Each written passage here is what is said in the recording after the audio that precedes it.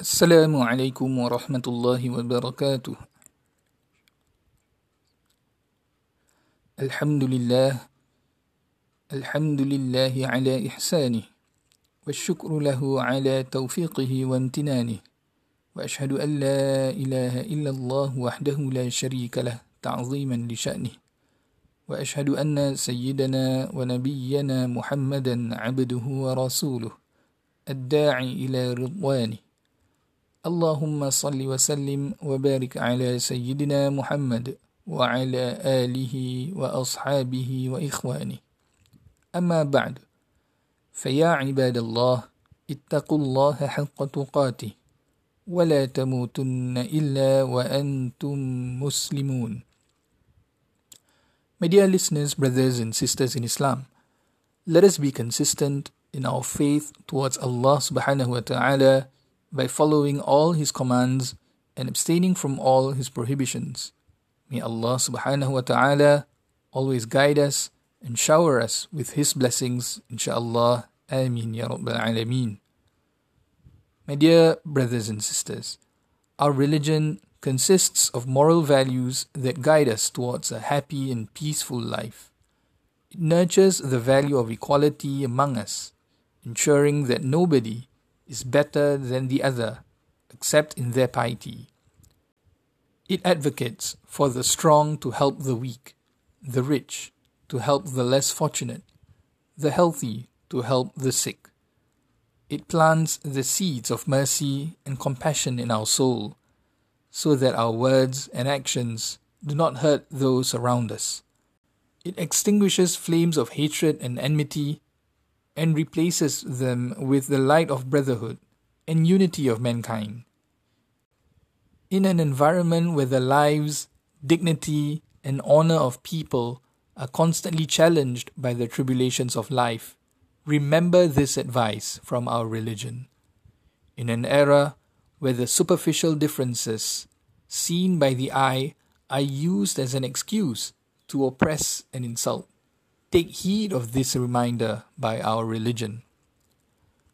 My dear listeners, let us reflect on how a companion of our beloved Prophet sallallahu alaihi wasallam voiced her concern on the position of women in the sight of God.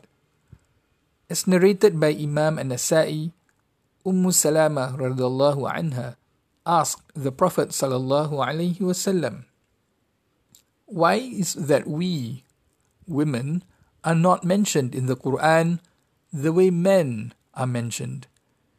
At that moment, they heard the Prophet sallallahu alaihi wasallam convey from his pulpit a verse that was sent down in Surah Al-Ahzab, verse 35. أعوذ بالله من الشيطان الرجيم. إن المسلمين والمسلمات والمؤمنين والمؤمنات والقانتين والقانتات والصادقين والصادقات والصابرين والصابرات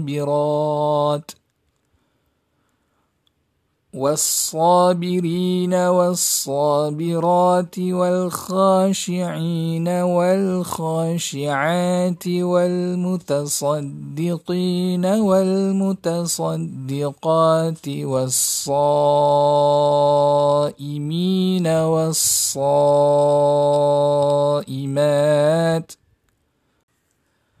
والصائمين والصائمات والحافظين فروجهم والحافظات والذاكرين الله كثيرا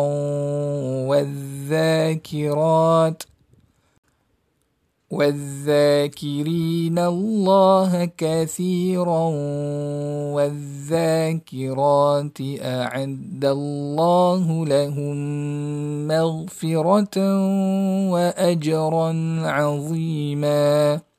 صدق الله العظيم. Which means, indeed, the Muslim men and Muslim women, and the believing men and believing women, and the obedient men and obedient women, the truthful men and truthful women, the patient men and patient women, the humble men and humble women, the charitable men and charitable women, the fasting men and fasting women, the men who guard their private parts and the women who do so, and the men who remember Allah often and the women who do so. For them, Allah has prepared forgiveness and a great reward. The message of Islam in this verse is clear. Allah subhanahu wa ta'ala mentioned the characteristics of people who will be forgiven and rewarded by Him. Among them are those who are patient, humble towards Allah subhanahu wa ta'ala, and always in remembrance of Allah subhanahu wa ta'ala. Each of these characteristics can be found in both men and women, and Allah's forgiveness and reward are also given to both genders, as long as they possess the above-mentioned qualities. Why is this the case, my fellow Muslims? This is so that it will not cross our minds, even for a second, that we are better because we are men, and women are inferior because they are women. This is not Islam. Allah subhanahu wa ta'ala does not differentiate the worth of a person because of his or her gender. Every person, man or woman, is deemed as superior or inferior by Allah because of their actions, not because of their outward qualities. The stronger the faith instilled in our hearts, the higher our standing is in the sight of Allah. Dear brothers and sisters, such is how the Quran has clearly outlined regarding the position of mankind in the sight of Allah subhanahu wa ta'ala. The honor comes with strong faith and noble character. This is an issue that we must take note of and further reflect on. This is especially given the context of our current times, where we are witnessing heightened awareness and increased religiosity among certain members of our community. This realization and religiosity, in accordance with the vision and guidance of the Quran, are not manifested in our religious deeds or outward experiences. It is connected with the integrity of our character and our spiritual purity. Therefore, beware, my dear brothers and sisters, if our souls and our hearts are not stirred and remain at ease in spreading falsehood, gossip, and backbiting.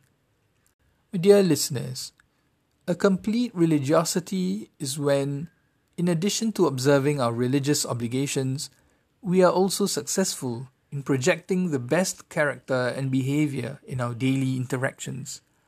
A complete religiosity is when we are able to appreciate the worth of every person in the sight of Allah and respect them, without looking at the differences in position or occupation, or in race or religion. Remember, there is nothing more valuable in the sight of Allah and on the scales of judgment other than good character. Hadith narrated by Abu Dawood. Let us pray to Allah subhanahu wa ta'ala so that He will grant us true understanding of our religion, as well as protect us from any confusion and bad character. And may Allah protect our country and our community that we all love. Ameen. Ya Rabbal Alameen. أقول قولي هذا وأستغفر الله العظيم لي ولكم فاستغفروه إنه هو الغفور الرحيم. السلام عليكم ورحمة الله وبركاته.